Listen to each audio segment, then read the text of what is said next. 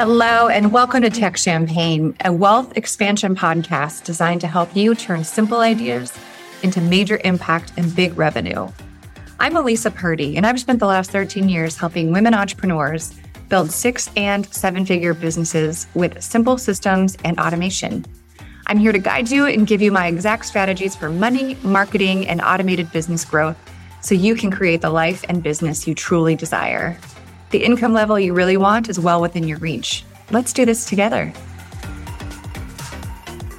Hello, and welcome back to Tech Champagne. My name is Elisa Purdy, and I'm your host.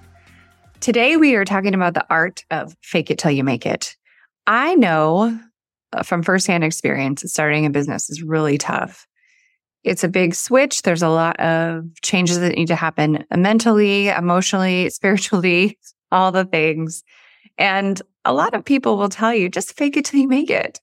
And while I do see some value in that, certainly, I'm going to dig into the actual fake it till you make it theory today. The good, the bad, the ugly, what to do, what not to do, and just ways so you can feel in alignment and in integrity with yourself and your new business. We don't really want to lie to people, but there is some value in fake it till you make it. And here on Tech Champagne, we talk a lot about business growth. We talk a lot about tech systems, certainly, but we also talk about the psychological journey of being an entrepreneur. So I'm going to share some things with you today that helped me at the very beginning of my business and helped me to this day. So let's start from the beginning. So I started my business out of my living room, like a lot of people do. And I had a really difficult time positioning myself online as someone who was successful, as someone who could help coach other people to find their success when I was brand new, right? I was brand new. So for me, the two things did not agree. And I didn't know how to make adjustments so that they did agree. And I would watch people posting on Facebook about all the success they're having, all the money they're making, all the clients they're helping. And I couldn't figure out how to begin. How do you get that first client? How do you make posts about how good you are and the great help you can offer people when you've never supported anyone before? Everybody has to start from the beginning, right? Everybody has to have that first client. So here is something that I struggled with at the very beginning of my business when I heard people say, fake it till you make it. I don't like that phrase, number one. It makes me feel like there's a little bit of lies wrapped up in that. But there is some value. So let's dig into the very beginning here. So when I started my business, I'm a sports car girl. I love sports cars. I love everything about it. So I had a 2007 Mustang, and I think I'd had it for, I don't know, a long time. At that point, I don't know how many years, a lot of years. At one point during my journey with my 2007 Mustang, which I think I ended up having for a total of 12 years, it was in an accident. It was hit while it was parked on my street. I was home at the time and somebody came down the street, wasn't paying attention, and hit 3 parked cars. And mine was one of them. And she hit the back of the car. So it did some pretty substantial damage. She actually hit the back of the car all the way up the side and a little bit of the front of the car. So it was a lot. The police came. We had to give reports. It was a whole thing.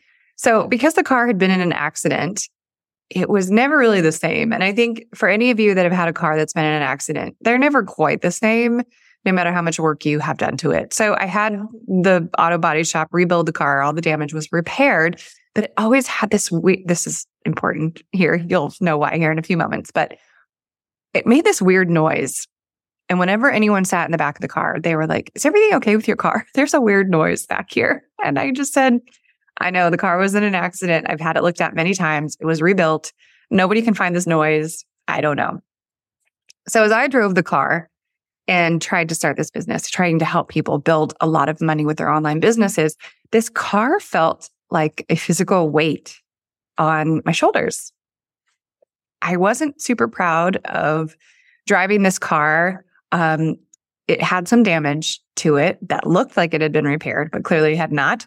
And it just didn't feel in alignment, right? I really wanted a nice car. I wanted a larger car. I wanted a larger house. I wanted all these things, but I wasn't quite sure how to get that first client and how to build the momentum that a lot of other people were having in their businesses. But there was one thing I did know. I did know that this car was not in alignment with the coaching packages that I wanted to sell. My first coaching package was a one-on-one program, and your pricing can be anything. I don't want you to ever feel like your pricing is right or wrong because it's specific to whatever it is that you want it to be. So my first coaching package was a 3-month one-on-one program, and it was priced at $5,000 with a 3-month payment plan of $1,800 per month for 3 months. So I had a couple clients who wanted to meet in person. And I remember the day when I had a new client, she paid in full. She was very excited to start working together. And she wanted to meet in person at a local coffee shop. So I said, yeah, absolutely. I parked my car around the corner because I didn't want her to see it. And it was that day when I thought, these two things don't match for me. The feeling that I have driving this car that I once loved pre-accident no longer aligned with the lifestyle that I wanted. It didn't align with the people I wanted to attract. And keep in mind, most of my clients, and likely yours, are on the internet. So this probably doesn't apply to everyone. But I knew that it wasn't in alignment with the life that I was trying to create for myself. So I had to sit with that and think, why do I still have this car?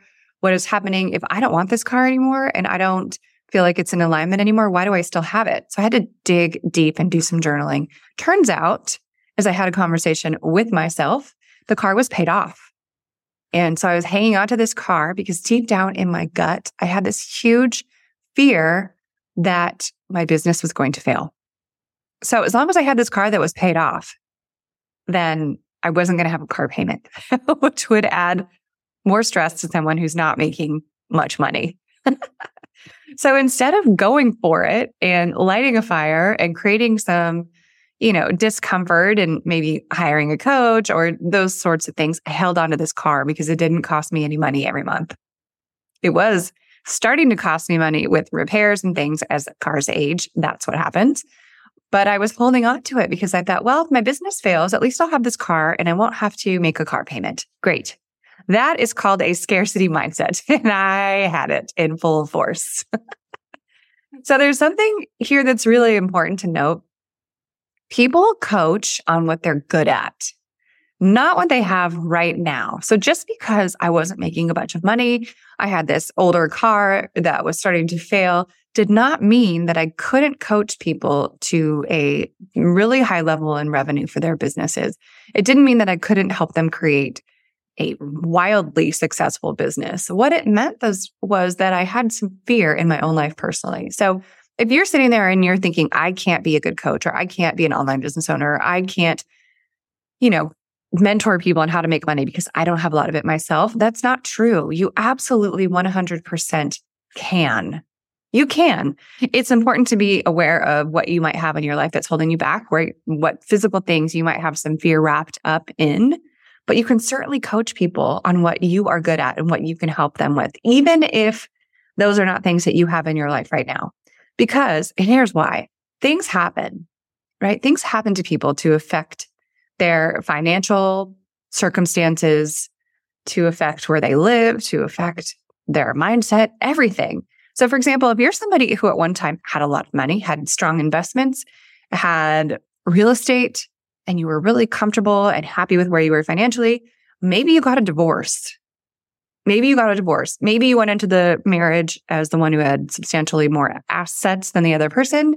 And maybe there was no prenup, and maybe you had to give up half of your assets to this other person. That kind of stuff happens. Does it mean that you can't coach people on how to make money and how to invest? No, absolutely not, because you still have that skill set. That skill set has not left you, but certain life events have changed your circumstances. That's all. Not a big deal. Maybe you are someone who invested with partners. This happens all the time. If it's happened to you, please don't have any negative feelings about it. But maybe you went in with a partner or two or three or four and invested in some real estate. And maybe that investment went south. I have a friend who invested in a group of commercial real estate with, I think, 4 other people. And one of the 4 people ended up having real estate investment fraud happen in their life. I don't know what they did. I don't know the circumstances, but because of that, the property that they had all invested in was frozen. Nobody could sell it. Nobody could get their money back out of it. Nobody could make any money from it.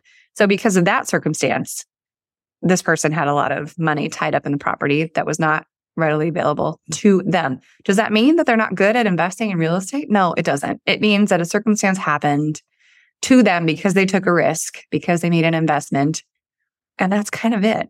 So if you're in a circumstance right now where you don't have a lot of success on the thing that you're good at, it's okay. You can still help other people create that success for them because you still have your skill set. Okay, now let's get to the art of fake it till you make it.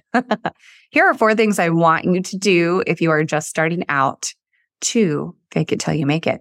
I want you to be honest. Everything that you're posting online should be honest. There are people I know personally who are really struggling with their businesses and just kind of plugging along, not having a lot of success. And they're posting online that they're making all this money hand over fist every single month. And I know that it's not true. I know that it's not true at all. So honesty is important. Integrity is important. So even if you're not that far in your business, even if you haven't had your first client yet, you can still be honest online. You don't have to share that you've never had a client or that you have $2 to your name, but you can certainly share your gifts without lying. So let's do that. Let's honor our honesty. You can also share your wins. You have people in your life who know how great you are and know how gifted you are. So share that on your social media. We don't want to be lying on our social media or marketing, email marketing, but you can certainly share your wins. You can get testimonials from friends and family who speak to your talent on a general basis. They don't have to have been clients of yours. Those kinds of things still have value. And the other thing you can do is you can leave out your personal info. I wasn't posting online that I had a crappy car that I was holding on to, but it was something I was digging into personally. And I'm really glad that I dedicated some time to doing that because ultimately it's part of who I am. We all have fear wrapped up in things, and taking the time to define those and make that change is really, really important. So those are 4 things I want you to do if you're just starting out and you really want to portray yourself as someone who has their shit together, but you don't have to share everything. So I want you to be honest. I want you to share wins. I want you to not give up. And I want you to not divulge all the personal info that you might be struggling with right now. You certainly don't have to do that. Okay.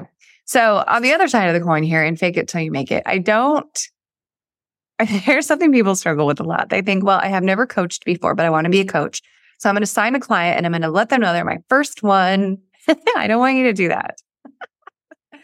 So we did the do's list earlier. To be honest, share your wins, to leave out your personal info. So in the don'ts column, I don't want you to lie. We've covered that already. I don't want you to lie. And I don't want you to tell your client that they're your first one ever, right? Nobody needs to know that. It's okay if you don't tell people that.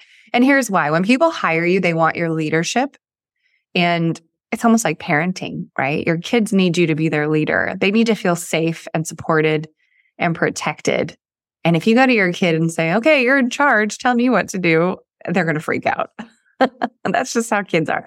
Clients can be the same way. If I hire someone, I'm excited. I want their leadership. I don't want them to tell me, well, you're my first client, so we'll just see how this goes. I don't want that. I want you to not tell me that part. And I want you to coach me and help me and share your gifts with me.